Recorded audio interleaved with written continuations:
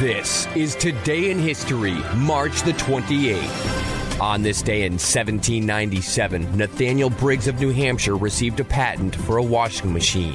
On this day in 1898, the U.S. Supreme Court in United States v. Wong Kim Ark ruled 6-2 that Wong, who was born in the United States to Chinese immigrants, was an American citizen.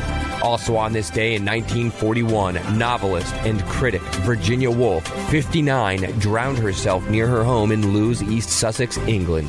In 1969, the 34th President of the United States, Dwight D. Eisenhower, died in Washington, D.C. at age 78. Also on this day in 1979, America's worst commercial nuclear accident occurred with a partial meltdown inside the Unit 2 reactor at the 3 Mile Island plant near Middletown, Pennsylvania. It happened at the number 2 generator about 4 o'clock this morning. Something caused the secondary cooling system to fail.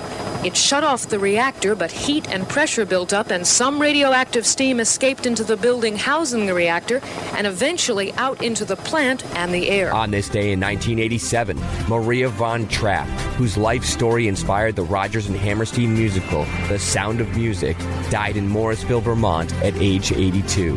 On this day in 2006, Duke University officials suspend the men's lacrosse team for 2 games following allegations that team members sexually assaulted a stripper hired to perform at a party. Investigators say both players were identified by the accuser by their photographs, but defense attorneys say they'll be able to prove their clients are innocent. And on this day in 1958, the father of the blues dies.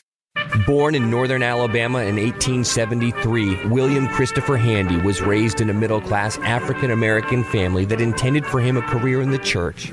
To them and to his teachers, W.C. Handy wrote, quote, "Becoming a musician would be like selling my soul to the devil," end quote. W.C. Handy was willing to take that risk. In 1941, he wrote his memoir, Father of the Blues, and was internationally famous, although Stepfather might have been a more accurate label for the role he played in bringing blues into the musical mainstream. The significance of his role is not to be underestimated, however. W.C. Handy, one of the most important figures in 20th century American popular music history, died in New York City on March 28, 1958. While Handy's teachers might not have considered a career in music to be respectable, they provided him with the tools that made his future work possible. Naturally blessed with a fantastic ear, Handy was drilled in formal musical notation as a schoolboy. The talent and the inclination to take the traditional black music he heard during his years as a traveling musician and capture it accurately in technically correct sheet music would be Handy's great professional contribution. It not only made the music that became to be called the blues playable by other professional musicians, but it also added the fundamental musical elements of the blues into the vocabulary of professional song composers. Jazz standards, the Memphis Blues, and St. Louis Blues are the most famous of Handy's own compositions, but his musical legacy can be heard in works of composers as varied as George Gershwin and Keith Richards.